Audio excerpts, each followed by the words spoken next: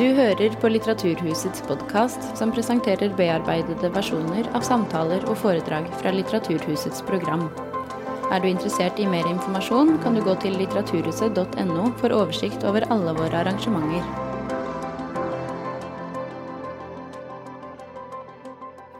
Endelig kan vi ønske velkommen til denne kvelden med Linn Ullmann, som koronaen satte en stopper for i desember.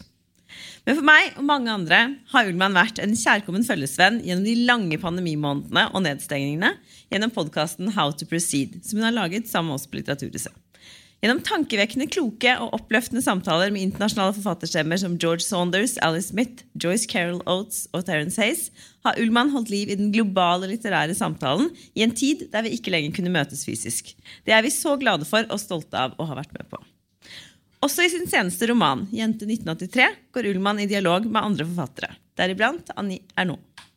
Hun fortsetter utforskningen av hukommelsens dikteriske kraft, som hun begynte i forløperen De urolige. Jente 1983 er en intens utforsking av begjær og skam, makt og raseri, og vi er flere som ble glade for nyheten om at disse to romanene er del av en planlagt trilogi. Linn Ullmann har mottatt en rekke priser for sitt forfatterskap, et forfatterskap som har nådd langt utover Norges grenser. Hun er oversatt til 20 språk og nominert til Nordisk Råds litteraturpris 2 ganger, både for De urolige og for Jente 1983. Ofte på denne scenen og i podcasten under pandemien er det Linn Ullmann som sitter i intervjustolen for å snakke med en internasjonal forfatterstemme. I kveld, Linn, er du den internasjonale forfatterstemmen, og vi har hentet en av dine entusiastiske lesere hit fra Danmark. Klaus Rothstein er forfatter og kritiker og leder blant annet litteratur- og musikkprogrammet Mesterverker i Danmarks Radio. Ta godt imot Linn Ullmann og Klaus Rothstein.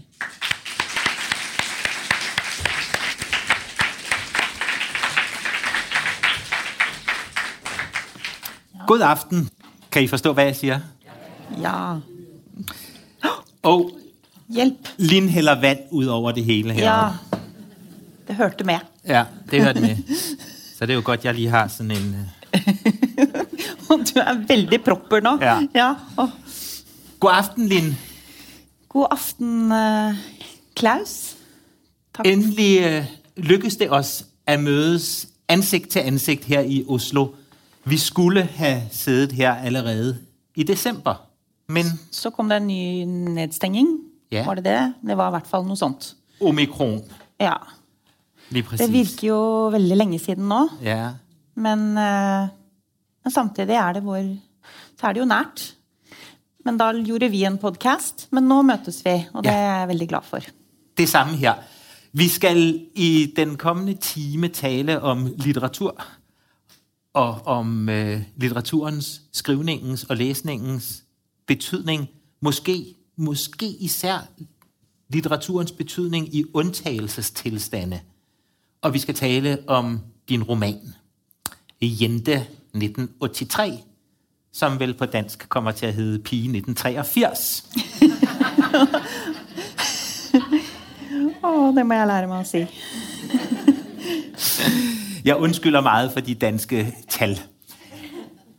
Men det bliver romanen heldigvis ikke dårligere af. Det er en fremragende roman, du har skrevet, som jeg har læst med meget, meget stor interesse. Og den passer jo perfekt til det, jeg gerne vil tale med dig om, fordi den er skrevet i en undtagelsestilstand, og også handler om undtagelsestilstanden. Nogle gange, Linn, tænker jeg på, at der ikke er mere tilbage at opleve, fordi vi lever i en epoke, hvor alt er sket allerede. Men så bliver vi alligevel taget på sengen af først en global pandemi, og dernæst en krig i Europa, og alle går rundt og siger til sig selv og hinanden, tænk, at vi skulle opleve en krig i Europa i 2022. Og jeg tænker, Europa har været hærget af krig altid. Hvordan kan det komme bag på os, at der er krig igen? Der var krig, da jeg var ung på Balkan. Der var krig, da mine forældre var børn. Der var krig, da mine bedsteforældre var unge. Der er hele tiden krig i Europa. Hvordan kan alle disse ting blive ved med at forundre os og komme bag på os?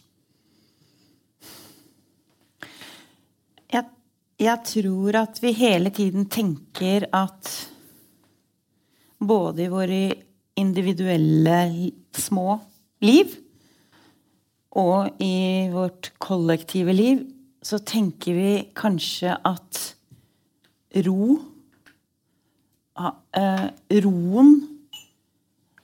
normalen.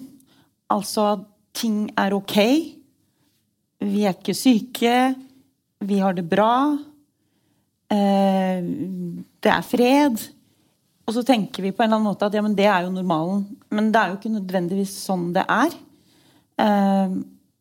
og derfor så tror jeg, i hvert fall kjenner jeg dette i meg selv, at jeg blir overrasket og tatt så veldig på senga, som vi sier på norsk, hver gang det skjer noe enten i mitt eget liv eller i samfunnet som det motsatte av fred, som det motsatte av ro, som det vonde, det vanskelige, det umulige. Men det jo sånn, altså, nå snakker vi som om bare krigen i Ukraina nærmest startet nettopp. Den har jo også pågått lenge. Siden 2014, og gjerne før det også. Altså det spørs på hvordan man leser bøkene, historiebøkene. Så det helt riktig som du sier, altså det pågår. Og jeg har ikke noe veldig godt svar på hvorfor vi blir så forbløffet hver gang. Men lad mig så spørge, undtagelsestilstanden produktiv for litteraturen? Har den været forløsende for dig, da du skrev Jente 1983? Du fortæller i romanen, at det noget, du har forsøgt at skrive, og du har forkastet det mange gange tidligere. Blev det muligt for dig at skrive den her roman om den jente, du var, set som den kvinde, du fordi der var en undtagelsestilstand, som hed corona? Jeg vet ikke helt. Det et spørsmål som jeg tror mange forfattere spør seg om. Altså, det kom jo mange bøker. Det var mange som skrev under korona. Og jeg vet ikke om det helt var den unntagelsestilstanden. Jeg begynte på denne boken lenge før pandemien. Og da pandemien kom, så var jeg i en situasjon at jeg var langt fra å være ferdig med den. Og jeg var som alle andre, at jeg ble fullstendig, altså den første lockdownen så ble jeg ble veldig satt ut. Men jeg skulle faktisk ha vært her 12. mars 2020 og intervjuet Linda Bostrøm Knausgård, som har skrevet en av Nordens beste romaner, Oktoberbarn, om psykiatrien blant annet. Men jeg gjorde noen andre ting, kanskje under pandemien, som gjorde at jeg igjen kunne skrive. Altså for eksempel laget jeg denne podcasten som ble snakket om her, How to Proceed, sammen med Linn Rottem, som programsjef her på Litteraturhuset. Det var helt fantastisk og forløsende, fordi at jeg ante ikke, hva gjør vi nå? Hva gjør vi nå med, ikke sant? Og så kunne jeg ta alle de spørsmålene. Hvordan skriver vi nå? Hva skal vi lese nå? Så kunne jeg ta alle de spørsmålene og stille til forfattere rundt omkring i hele verden som satt i lockdown. Og så begynte jeg å oversette. Så jeg oversatte en masse dikt, egentlig, for å slippe å klikke meg inn på aviser hele tiden, for jeg var så redd. Hver eneste dag sjekket jeg smittetall og dødstall over både i Norge og i USA, hvor jeg hadde familie, og i Danmark og i Frankrike. Jeg ble sånn sjekket, og det måtte jeg slutte med, for det var jo ødeleggende. Så da begynte jeg å oversette dikt. Og så ikke jeg på sosiale medier. Sånn at jeg hadde så lyst... Jeg oversatte et fantastisk dikt av Neruda som heter Å bli stille. Som han skrev i krig. Og så synes jeg at jeg fikk det så fint å ha oversatt det, sånn at jeg kunne ikke poste det på sosiale medier, så jeg printet det ut og tok med meg litt teip, og så teipet jeg det opp på en lyktestolpe i Torshovparken, som like ved der jeg bor. Og så hang det der på lyktestolpen, og på den tiden så var det da sikkert mange som husker det, så var det mange sånne hvite ark rundt omkring i Oslo som var sånn lekeplassen stengt på grunn av korona, hundeparken stengt på grunn av korona. Ikke, altså det var veldig mange sånne hvite lapp, så det var fint at det hang et dikt som var liksom Å bli stille av Neruda. Jeg kunne se den lyktestolpen fra kjøkkenvinduet mitt, og en dag så sto jeg og så ut, og så jeg at det var en som stoppet foran den lyktestolpen og leste hele diktet. Og det var helt fantastisk å få en leser. Og så ble jeg huka på det, så jeg oversatte et dikt til, og så et til, og så et til. Så jeg dekket alle lyktestolpene i hele Torshovparken med dikt. Og dette var et veldig langt svar. Ja, men det var men det var det som egentlig gjorde, så det var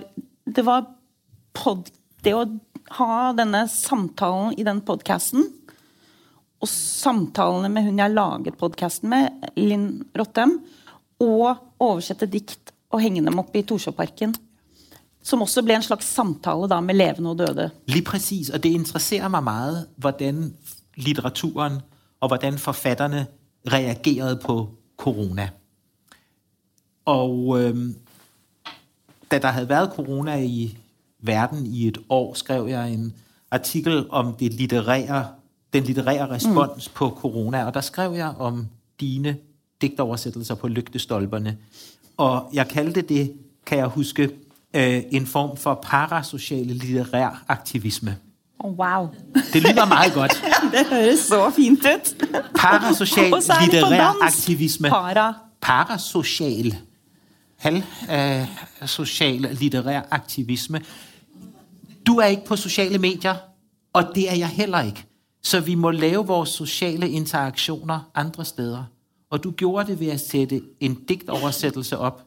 Og hele pointen vel, at du kan se, at der en, der står og læser digtet.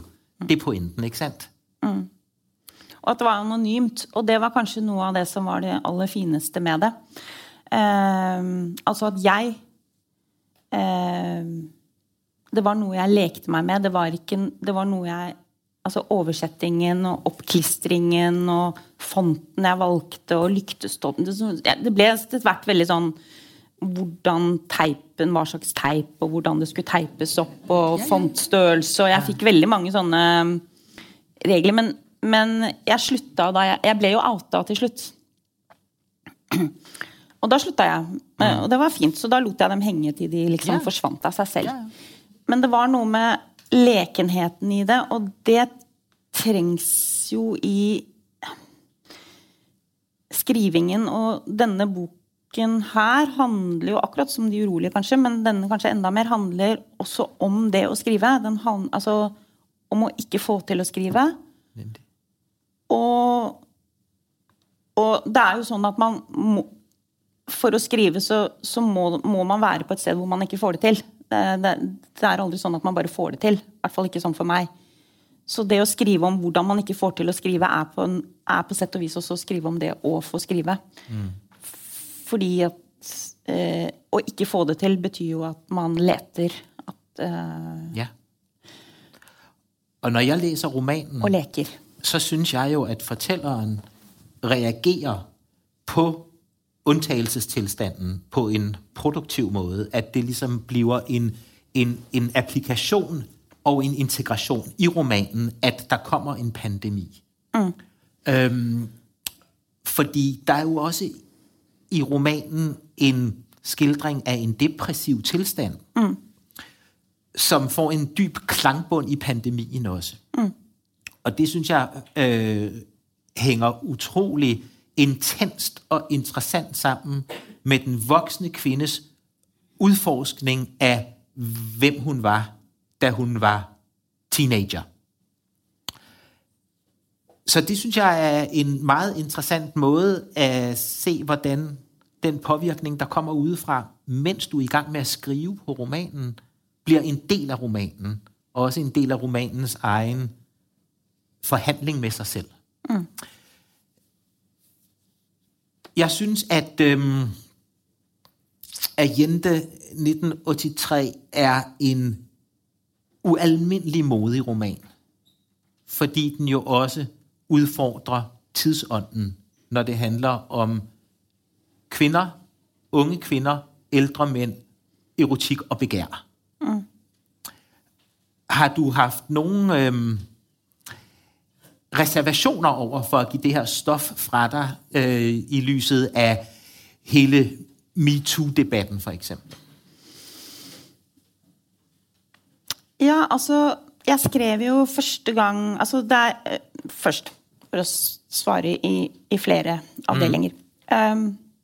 For du nevnte dette med den depressive tilstanden som er i boken, altså hovedpersonen, jeg-personen, fortelleren, som ligner på meg, men ikke er meg en til en, blir rammet av en depresjon, eller et mørke, eller en melankoli, eller en, ikke sant? Og det er jo også en form for unntakstilstand.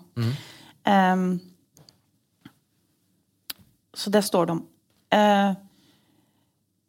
Så var det at hun, altså jeg ville skrive om det, som den ene formen for unntak, men jeg også da ville skrive om den historien om en ung jente, eller den historien fra 1983, om den unge jenta og den godt voksne mannen. Den har jeg villet skrive veldig lenge.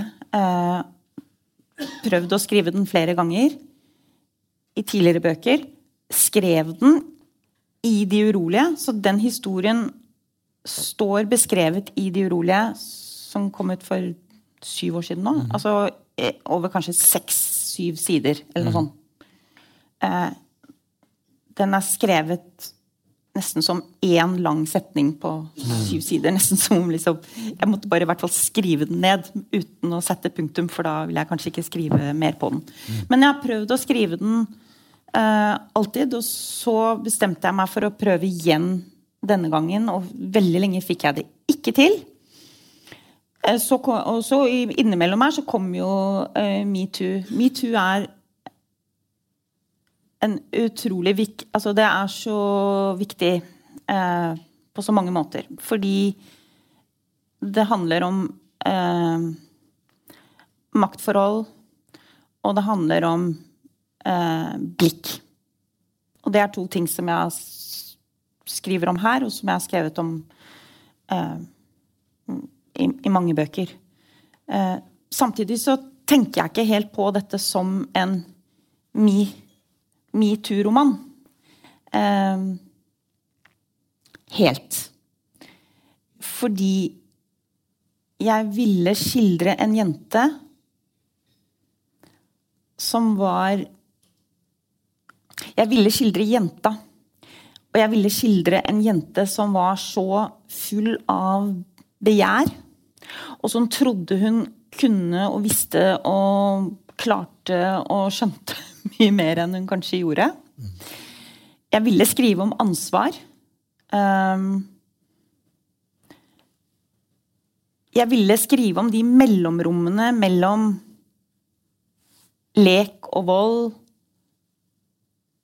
kjærlighet og overgrep, eller forelskelse og overgrep, tilfeldigheter og kalkulerte, altså systematiske, noe som er mest systematisk.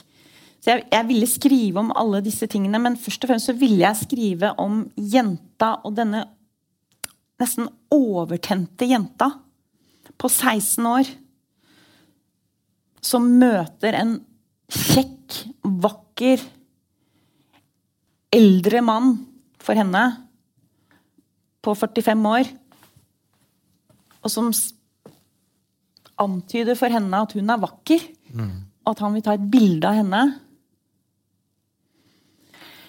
jeg har ikke og så reiser hun til Paris, selv om alle sier at hun ikke skal reise til Paris, eller I hvert fall moren hennes sier at hun ikke får reise til Paris. Men for å være helt ærlig så har jeg ikke helt forsonet meg med historien ennå. Jeg kan ikke helt svare klart på, og det gjør heller ikke romanen sånn,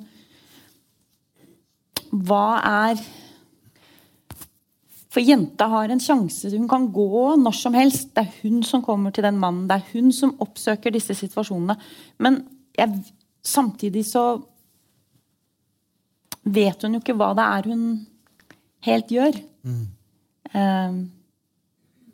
Jeg husker selv da dette skjedde med meg, så husker jeg at jeg virkelig, at jeg var så naiv, egentlig. Jeg trodde jo jeg var utrolig sånn smart da jeg var 16 og veldig voksen. Men jeg trodde virkelig ikke at han som var så voksen og så flott, men så voksen, at han var voksen, at han ville egentlig gjøre noe med, altså røre meg eller ville meg på den måten. Sånn at jeg trodde, og det husker jeg godt, jeg trodde, fordi at det var helt nytt for meg, alt dette som jeg hadde av begjær, av hva jeg kunne vise frem, av den effekten jeg kunne plutselig ha, etter å ha vært liksom en liten spinkel, rar 12-åring med tenna på tørk. Det var liksom, jeg hadde fått alle disse nye redskapene som jeg trodde at jeg kunne leke med og vise frem. Og jeg trodde virkelig ikke at han ville se det som noe annet enn at jeg var et barn som lekte meg med disse nye tingene. Det meget interessant, Linn, og det synes jeg ualmindelig modigt og elegant beskrevet. Det en meget, meget smuk roman, hvor jeg får et meget, hvad skal jeg sige, et meget tillidsfuldt forhold til denne unge jente, selvom hun måske selv I tvivl, og tvivlen et hovedmotiv. Det at gå vild et hovedmotiv, som vi vender tilbage til om lidt. Og det synes jeg en meget svær balance at skildre. Men det lykkes rigtig flot. Kunne du ikke tænke dig at læse en lille passage fra romanen, hvor jenten får sit syn på denne vakre mand, nuanceret lidt måske, da hun har gjort sig nogle erfaringer? Jeg kan sige det var på side 231, tror jeg. 253.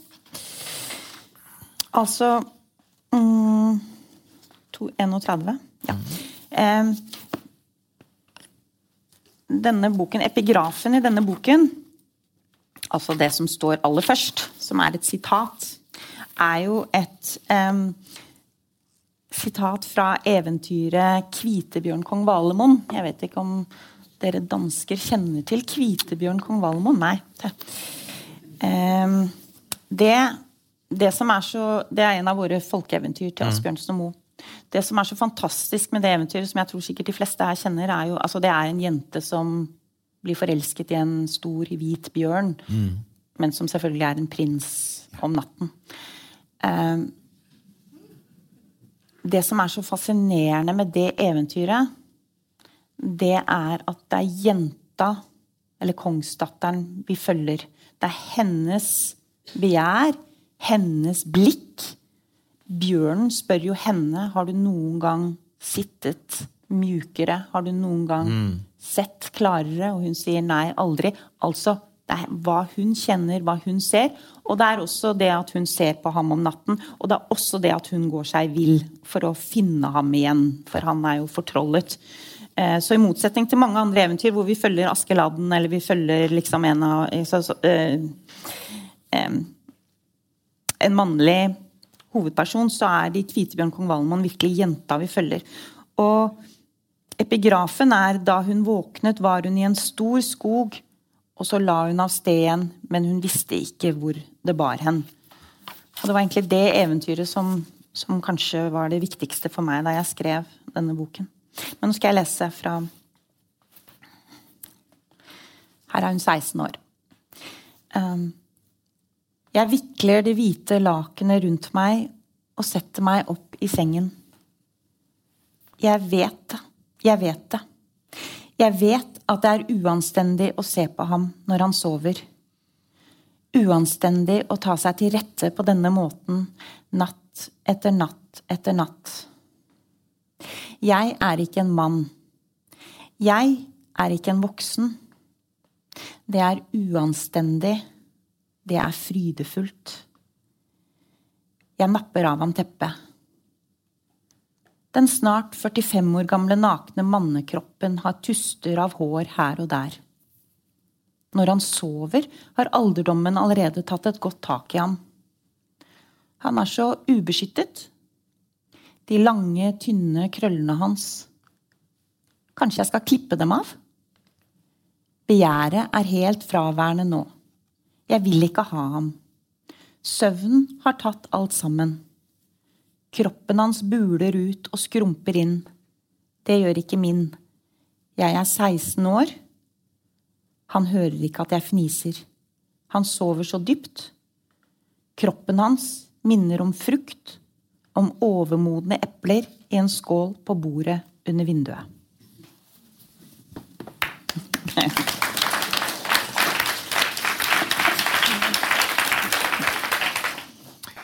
Jeg kan godt lide, man klapper efter oplæsning.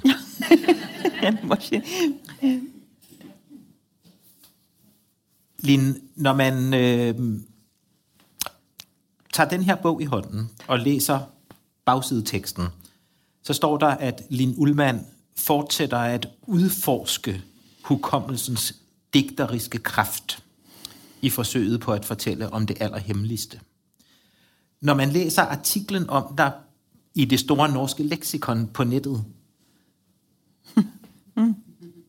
så bliver ordet udforske brugt i alle beskrivelser af alle dine romaner. Udforskning er et nøglebegreb. Og jeg forstår pointen, men da jeg tænkte over det, så er det jo ikke kun dig, der udforsker. Det er jo jenten, der udforsker. Og det er derfor, romanen bliver en roman, som udforsker en udforskning, hvis du forstår, hvad jeg mener. For denne 16-årige pige er vel på en form for undersøgelse, en form for ekspedition i livet, hvor hun ikke præcis ved, hvad målet er. Hun ved ikke præcis, hvad hun skal finde. Og hun går vild undervejs. Ja. Men hun finder jo også noget, der forandrer hende. Så kan du følge mig i, at det er en roman, der udforsker udforskningen? Jeg liker godt tanken på at jeg utforsker utforskningen. Det jeg i hvert fall gjør, og hvorfor jeg tror en av grunnene til hvorfor det var så vanskelig å skrive den boken, fordi at en av de få tingene jeg husker, altså dette jo basert på egen erfaring, men det så mye jeg har glemt rundt, og glemsel jo en form for å gå seg vill. Men en av de få tingene jeg husker fra det oppholdet i Paris, det var nettopp at jeg gikk meg vill. Og det som var så vanskelig, og det så vanskelig å skrive om, eller for meg opplevdes det som vanskelig å skrive om, for hvordan skrive om glemsel, hvordan skrive om å gå seg vill. Altså, å skrive jo å finne en form. Det jo å finne en rekkefølge på ting. Siterer jo blant annet Virginia Woolf, som gir et vidunderlig opptak av henne på BBC, som man finner på YouTube. Det det eneste opptak av Virginia Woolfs stemme, hvor hun snakker om språk. Og jeg skal ikke prøve å etterligne stemmen hennes, for det ikke jeg, men den så, det noe sånn Å nei, dere må bare høre den selv. Den så vakker og skjør og en sånn autoritet. Alt på en gang. Men hun så sier hun, men å skrive bare å finne de riktige ordene og sette dem i riktig rekkefølge. Og det jo helt genialt og helt umulig og helt enkelt alt på en gang. Men det handler, ikke sant? Å skrive handler om å finne en form. Ja. Så det å ta noe som formløst, altså nåtidsdelen av boken handler om en form for vanvidd, eller melankoli, eller et mørke, eller en angst, eller, ja. Jeg liker ikke å sette ord på det, egentlig. Litt sånn antidiagnose. Litteraturen kan være antidiagnostiserende. Det tror jeg egentlig litteraturens jobb. Det nok av andre som hele tiden skal diagnostisere og kategorisere. Men vanviddet på en måte jo formløst og har ikke noe rekkefølge. Å gå seg vill også formløst. Det finnes ikke noe rekkefølge. Du vet ikke, altså alle som har dårlig stedsans skjønner dette. Jeg har veldig dårlig stedsans. Og når man skal skrive om disse formløse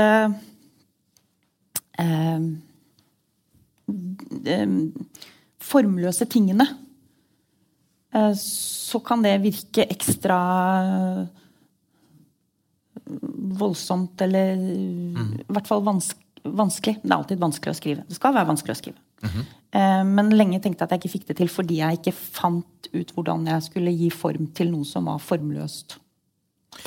Nå vet jeg ikke engang om jeg svarte på spørsmålet ditt, fordi jeg rotet meg inn i noe der. Nej, men vi udforsker jo svaret. Ja, det var utforsket, det var utforsking av utforskningen. Ja, men pointen Lin, svaret må gerne være en udforskning i sig selv. Det behøver okay, men da blir det sånn utforskning av utforskning av utforskning. Udforskning. Da blir vi... Det jo derfor, jeg også rigtig godt kan lide de dele af romanen, som essayistiske, altså som undersøgende. Fordi at gå vild og at udforske, det jo 2 sider af samme sag. Og at have dårlig stedsans en kvalitet. Fordi det betyder, at man kommer til at opleve noget, man ellers ikke ville have oplevet. Har du har ikke dårlig stedsans? Nej, men... Nej. Du skjønner, det vet jeg, for du også en løper, og du løper langt, og da kan man ikke ha dårlig stedsans. Men jeg løber altid, og når jeg bevæger mig gennem en by, jeg ikke kender så godt som Oslo, altid uden kort. Ja. Altid uden at vide præcis, hvordan jeg kommer derhen, hvor jeg skal. Det som interessant med det du sier nå, det undersøker jeg også litt i boka. Fordi det altså Walter Benjamin skriver veldig fint om å gå seg vill. Og at man på en måte må se på skyggene og kvistene, og liksom, man må orientere seg etter landskapet. Lese landskapet. Rebecca Solnit, som en nålevende forfatter, har jo skrevet en nydelig bok om å gå seg vill. Jeg ble kjempeopptatt av alle som skrev om å gå seg vill. Jeg fant i nesten alle disse beskrivelsene av å gå seg vill litt det samme som du sier der, nemlig noe veldig fint, for da går man seg vill, og så finner man noe nytt. Men jeg ville også undersøke i denne boken en type gå seg vill, enten det i sinnet eller i en stor by, som ikke, i hvert fall ikke der og da, oppleves som så forsonende. Altså at nå finner jeg noe nytt. At det rett og slett den gråere, mørkere, litt mer skremmende gå seg vill.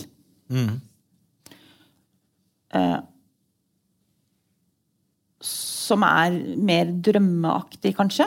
Litt sånn som en drøm, altså sånn jeg vet ikke om du har sånne drømmer at du skal opp til eksamen, eller og du har glemt å gå hele året. Jeg kender typen, Så jeg ville utforske alle disse formene for å gå seg vill. Også den mer marerittaktige, eller den hvor det der og da ikke oppleves som at man kommer på et fint sted, eller et nytt sted. Og det jo det, jeg synes fantastisk ved litteratur som læser, at man kan gå sig vild i en tekst, måske fordi man ikke forstår den, måske fordi forfatteren forførende, og det en pointe, at man skal gå sig vild undervejs. Under alle omstændigheder, så kan læsning, ligesom skrivning, jo være, og ligesom at bevæge sig i en by, eller læse et landskab, det kan være eksplorativt. Altså, at vi oplever, og vi erfarer på den måde. Og det det, jeg synes, at Jenten gør, ved at gå så vild både i byens topografi og i sindets, altså sådan rent eksistentielt spørge sig selv, hvem hun som menneske, og hvor hun i sin eksistens. Men det måtte ta 40 år, tror jeg, for å kunne skrive om den jentas. Ja. Så jeg tror ikke kanskje at hun opplever det i boka som 16-åring. Nej, det tror jeg heller ikke. Som en forløsende... Nej, og hun ikke bevidst om det. Eller som en... Ja. Så det jo det at... altså... Men Linn, jeg mener heller ikke, at Jenten bevidst om det. Nei, jeg skjønner. Men jeg har jo ofte tenkt på hvorfor tok det så lang tid. Altså, det tok så veldig lang tid, og jeg fikk ikke til... Altså, for jeg har jo vært så rasende på den jenta. Altså, vi har jo delt kropp. Jeg vet ikke helt, og det utforsker jeg vel også i boka, altså hvem... Liksom, hvor mye det igjen av jenta i en voksen kvinne? Hvor mye det igjen av 16-åringen i 54-55-åringen? Altså, kan de i det hele tatt møtes? Og jeg har sånn helt personlig vært så rasende på den jenta.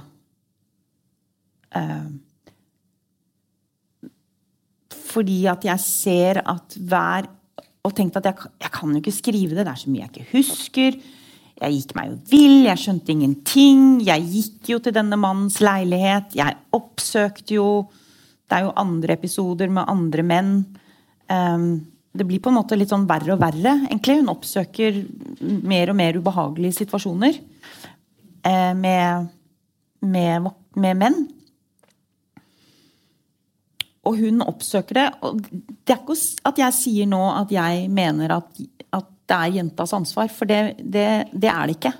Jeg mamma selv og har opplevd 16 år, men som igjen, gjennom en datter.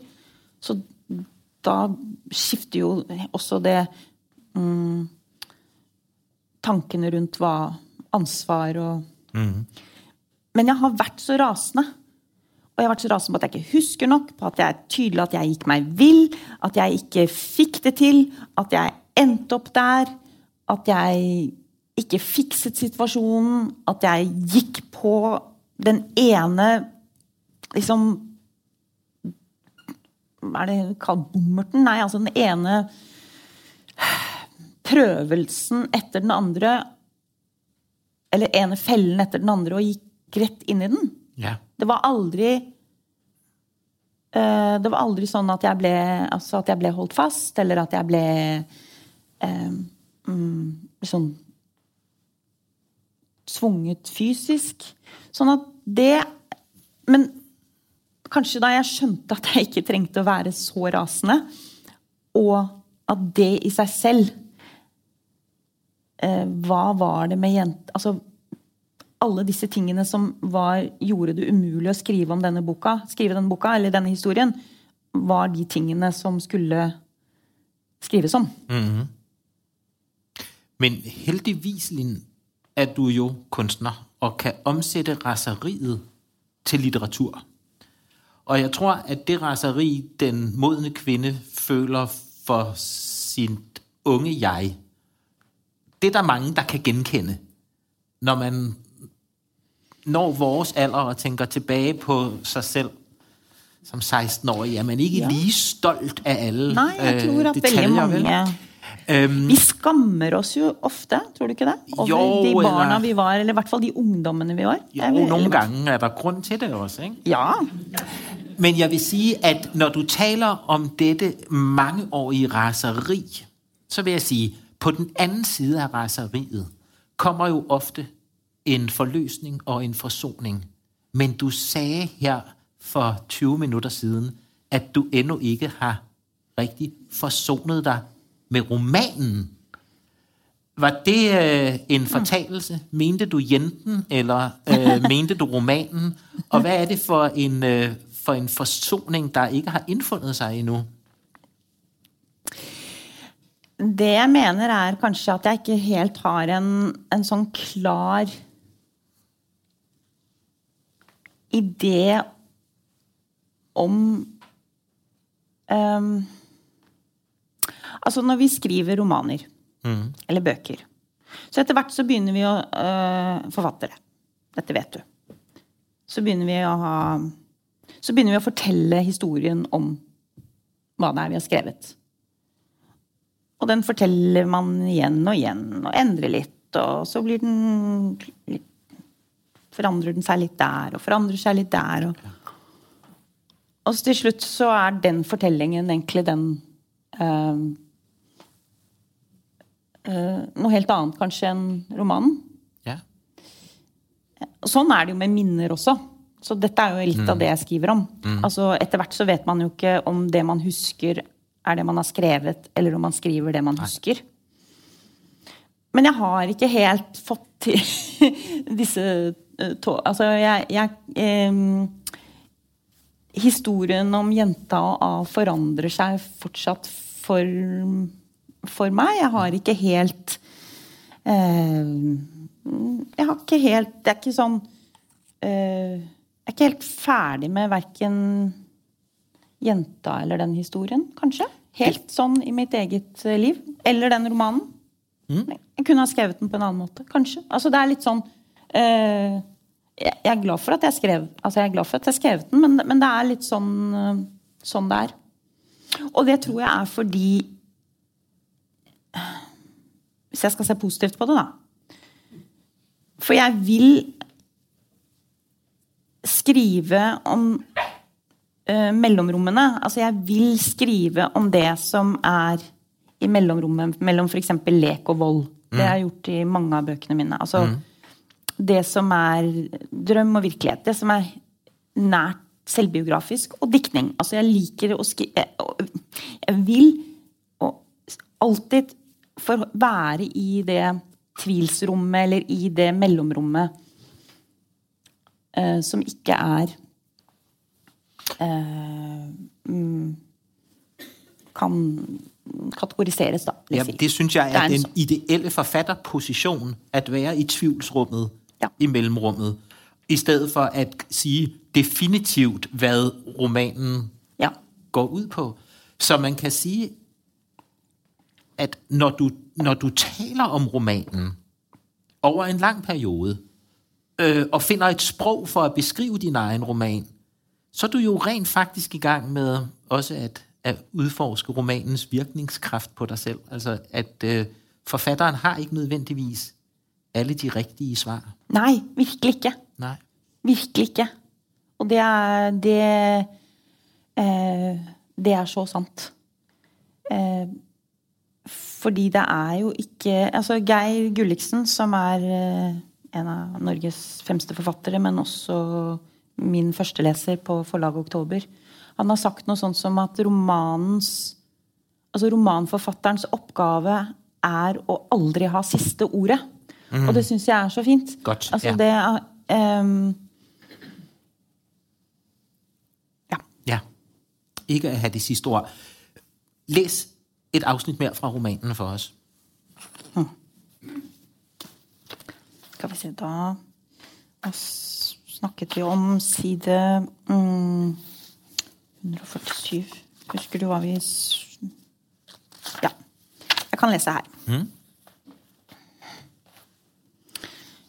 Det finnes, bare for å si noe om hva jeg skal lese på side 147, så det finnes et du i denne boken, som en skyggesøster, en som forvillet seg inn i denne romanen. Før jeg skrev denne romanen, så holdt jeg på med en annen roman, for jeg trodde jo ikke jeg skulle klare denne, så jeg skrev 200 sider eller noe sånt på en annen roman som ikke ble noe av. Jeg visste det nok hele tiden. Jeg skrev og skrev og skrev og skrev. Okay. Og Geir Gulliksen, min første leser, sa ja, kjempefint, veldig, veldig bra. Så skrev jeg. Jeg visste begge to på en måte at det ikke kom til å bli noe, og så tok jeg den avgjørelsen etter 200 sider at nei, dette blir ikke noe roman.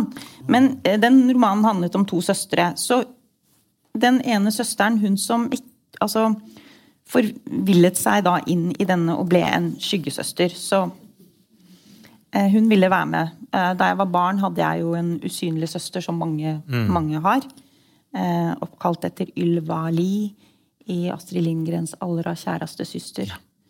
Men her finnes hun også som en voksen skyggesøster som både er leken og livsfarlig på en gang. Både angstfylt og kreativ. Men det er dette duet. Ja.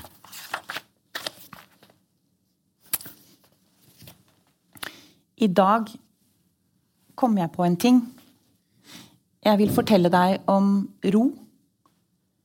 Den kommer like uventet som glede eller søvn når du trodde du ikke skulle få sove. Eller latter. Eller som jenta du ikke visste var i nærheten som løper opp og ned trappene, banker på alle dørene og spør etter deg. Det er ikke alltid det hjelper å puste. Det er ikke gitt at du får til å puste på den riktige måten med magen i firkant og med lange utpust, bare fordi du vet at det er det du skal gjøre. Hunden er blitt enda eldre. Han kan ikke leve videre i all evighet. Det er det jeg vil. At han skal leve lenger. Beina hans er tynne og stive. Det er et veldig rabalder hver gang han reiser seg eller legger seg ved siden av meg i gresset. Vi går tur hver dag. Den svarte pelsen skinner. Pelsen forteller mye om hvordan en hund har det, og pelsen er fin. Vi finner ikke skygge noe sted, selv ikke under almene. Ingenting er som før da han og jeg la ut på tur uten å tenke over hvor lenge vi var borte. Men nå vil han snuse på alt. Han vil ikke gå glipp av en eneste duft i sitt 14. år. Hjemme i de kjølige rommene der hunden og jeg bor med mannen min og Eva, fyller jeg vannskålen og setter den på gulvet. Han senker hodet og drikker. Hvis du hadde levd, hvis du hadde vært virkelig, kunne vi stått sammen og hørt på lyden av hunden som drikker vann. Han leppgir det i seg. Det er den vakreste lyden jeg vet, og helt uoversettelig.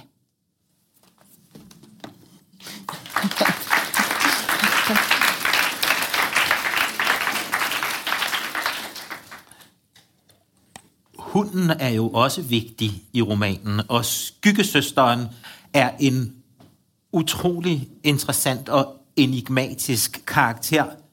Men Linn, hvorfor udelod du i din oplæsning nu lyden, den vakreste lyd af hunden, der... Fordi at den gjør seg... Det står i boka, så står den lyden beskrevet som et ord som jeg har funnet på. Men vet du, det ordet, det gjør seg mye bedre lest i stillhet enn å lest høyt. Fordi at når jeg leser høyt, så kan alle tenke seg hvordan de tenker seg en hund som drikker vann, og hvordan den lyden er. Så det er et eksempel på forskjell på høytlesning. Og det er et godt argument. Men det er et ord, du selv har fundet på. Det er ikke et ord, der findes på norsk. Nej, det er vel et ord, jeg sådan delvis har... Ja, jeg har vel fundet på det. Men for jeg må sige, at den måde, du staver ordet på, er præcis sådan, som det lyder, når en hund drikker. Men det er et ord, og vi skal ikke si det nå, men det er et ord som ikke skal sies høyt. For det er et ord som bare skal leses stille. Og sånn er det med det som er så med språk. Sånn er det. Ja.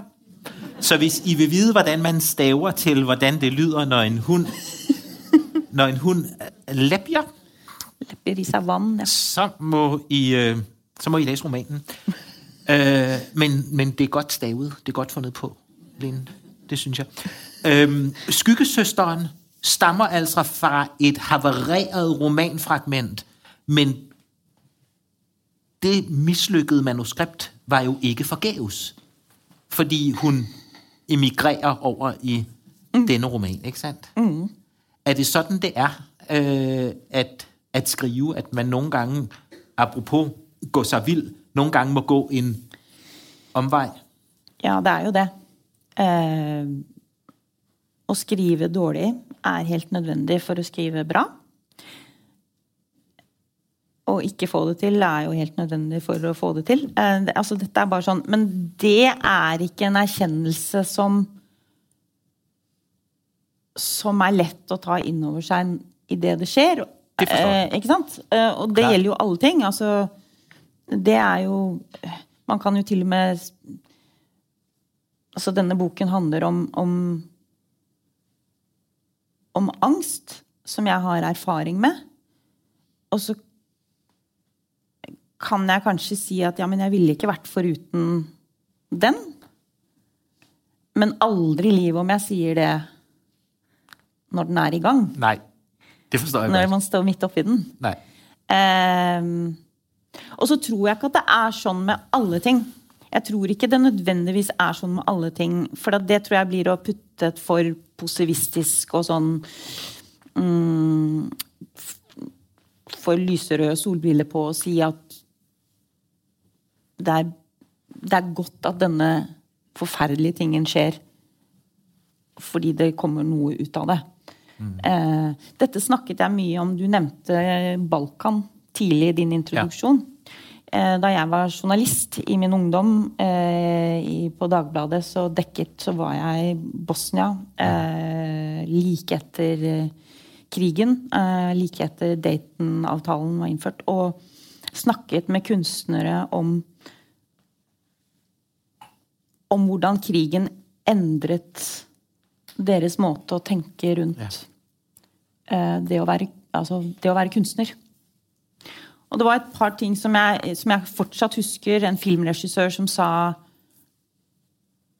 krigen har gjort det slik at vi egentlig ikke kan, altså vi snakker ikke samme språk, selv om vi forstår hva vi sier, selv om vi snakker på engelsk, men selv om jeg forstår hva du sier, og du forstår hva jeg sier, så har krigen gjort det umulig for oss egentlig å snakke, altså forstå hverandre. Ja. Noe annet som flere sa var, det er ikke sånn, for at Sarajevo ble jo et sånt kunstmekka, altså kunstnermekka. Ja. Men det er ikke sånn å være beleiret i alle de årene, og at det kom så mye god kunst ut av det, at det på en eller annen måte, at man ønsket det sånn. Altså, at man kunne si, ja, men det kom så mye. Altså, det er en holdning som de som lever i krig vil ta sterk avstand fra. Jeg var selv i Sarajevo 2 gange under belejringen, under serbernes belejring af Sarajevo, og her for en måned siden skrev jeg et essay om den belejrede by i litteraturen, apropos Mariupol i Ukraine. Og hvis der er en ting, man litterært skal vide om den belejrede by som tema, så skal man læse den polske digter Zbigniew Herberts digtbog, der hedder Rapport fra den belejrede by. Den kan du sætte op på lygtestolpe. Det blir næste. Det er Det er et digt, som 40 år gammelt, men det handler om Mariupol i dag. Det forrygende at opleve, hvad litteraturens kraft og betydning i sådan nogle situationer. Men det ser man jo, og det jo der for å liksom... Altså, man spør seg jo hele tiden, liksom, hva poenget med å lese og skrive? Altså, jo, altså, jeg tror det for å oppøve en eller annen form for oppmerksomhet. For oppmerksomheten vår jo i aller høyeste grad beleiret. Ja. Hvor alles, altså, det, ikke sant? Det det? Det det? Ikke sant? Men det noe annet, kanskje. Men at litteraturen, ved siden av å gi oss tilbake, eller komme med et håp om å gi oss tilbake vår oppmerksomhet, så det jo fantastisk at man kan lese noe som 40 år gammelt, eller 2000 år gammelt, og så handler det om i dag. Precis. Det jo det en scene i, vi skal gå enda lenger tilbake enn 40 år, mange tusen år, i Iliaden, som jo krigenes krig. Og beleiringenes beleiring. Beleiringenes beleiring. Så det slik at Homer, han var jo analfabet, så vi vet jo ikke akkurat hva men han fortalte jo, og så ble det nedskrevet. Men Homer var så klok at han også visste at han måtte skildre fienden. Og den store fiendekongen var Hektor. Og han har en liten skildring i Iliaden hvor Hektor kommer hjem til sin lille familie. Hjemme på permisjon. Og han har en liten sønn på kanskje 4 år. Og han kommer i full rustning. Og sønnen begynner å gråte med en gang. Barnet begynner å gråte. Og så tar Hektor av seg sin hjelm og sitt mundur, og så ser sønnen at det fars ansikt, og slutter å gråte. Og bare en sånn liten scene fra krigen, en skildring av fiendekongen, og akkurat den scenen, en far og en sønn, og at det var bare å ta av seg hjelmen, så ser du ansiktet, og så slutter barnet å gråte. Akkurat som når vi møter et barn og legger bort telefonen, eller tar av solbrillene. Ikke sant? Altså, det helt som om det var nå. Ja. Det jo også en menneskeliggørelse av fienden. Ja, altså at vise at fienden har et ansikt. Et ansikt og et... Og en familie. Og et barn. Men apropos det at litteraturen og kunsten. Vores time gået nu. Jeg vil lige lægge beslag på jeres opmærksomhed 5 minutter endnu, så vi får sluttet i god ro og orden. For jeg vil bede dig også om at læse et sidste afsnit. Men inden du gør det, så der en ting, som du sagde tidligere, jeg skal bede dig om lige at genbesøge. Du talte om, at litteraturen antidiagnostisk. Hvad det, du mener med det? Du sagde, der så meget andet, der baseret på diagnose. Litteraturen modsætningen til diagnoser? Ja, jeg tror i hvert fall at for meg så kan det være det å være en leser, eller men også når jeg skriver, å kunne få se menneskesituasjoner, scener, livsløp, fortellinger, uten å sette diagnoser, merkelapper, kategorisere. Det bare oppleves som at det kan være en av rollene til litteraturen. Da. Altså, jeg tror, det så altså, det kan være veldig viktig, selvfølgelig, å sette en diagnose. Eller å putte noe i en kategori og si det det, og det det. Du altså sånn. Men i litteraturen så kan det være fint å ikke gjøre det. og si du der, og der, og der, og der, og der, og der, og der. Jamen, jeg forstår. Jeg danset som ungdom, så dansen har vært viktig, vet du. Koreografi. Jeg skal ikke begynne å danse nå, selv om jeg gjør sånn med hendene. Du kan danse svaret, ja. Jeg forstår pointen, og jeg synes, det ligger i forlængelse af det, vi har talt om med litteraturen som et fristed, men også litteraturen som en udforskning. Som sagt er vores tid gået nu, men vi skal stadig lige have det sidste oplæsningssted, som vi har aftalt. Ja. Nå tror jeg at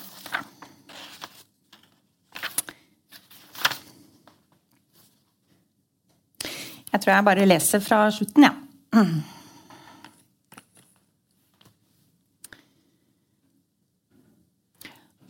Dagene våre som vann og fylt av redsler, sier hunden. Om natten ligger jeg og hører på pusten hans. Hvis jeg bare lar den være og ikke tenker på at den holder meg våken, det som om jeg kan høre hele verden i hvert åndedrag. Han puster inn, han puster ut. En hel verden av lyder og stemmer i det gamle hundehjertet. En natt forestiller jeg meg at det din stemme jeg hører. Du går i sirkler inni meg og utenfor meg og vil ikke dø. Den svarte, fuktige jorda i brystet ditt, sier du, den viltvoksende, kalde villvinden i lungene dine. Hva om jeg forteller deg at det forsvinner? Eller kanskje det ikke forsvinner, men det blir mindre av det. Eller kanskje det ikke blir mindre av det, men det blir større plass i deg til å romme det. En morgen kjenner du at redselen avtar. Kaffen smaker godt, brødskiven smaker også godt, og du har lyst på en til.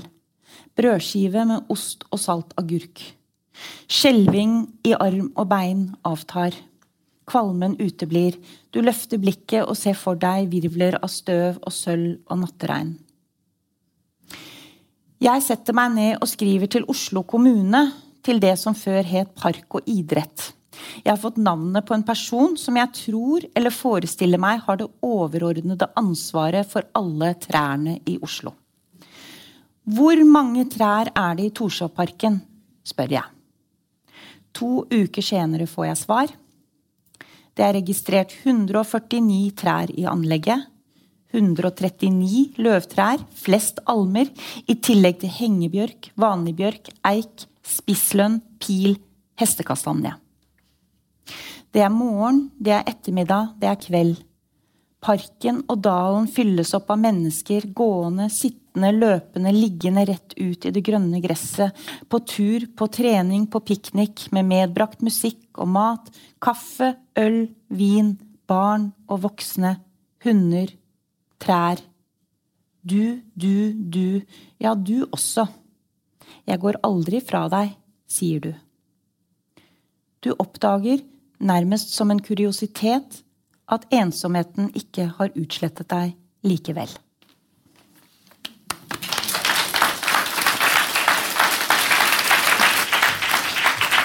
Tusind tak, Line. Det var et meget, meget smukt afsnit at slutte på. Du sagde tidligere, at du ikke vidste, hvor meget af jenten fra den gang, der var tilbage i kvinden i dag. Men der var i hvert fald nok til en hel roman, vil jeg sige.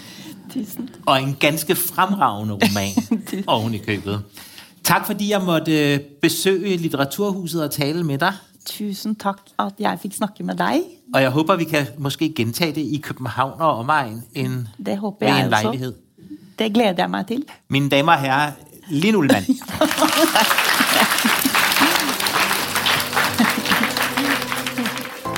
Du har hørt på Litteraturhusets podcast, som presenterer bearbeidede versjoner av samtaler og foredrag fra Litteraturhusets program. Del gjerne podcasten med familie og venner via iTunes eller SoundCloud om du liker det du har hørt. Følg oss også på Facebook og på litteraturhuset.no for informasjon om flere aktuelle arrangementer. Musikken laget av Apotek.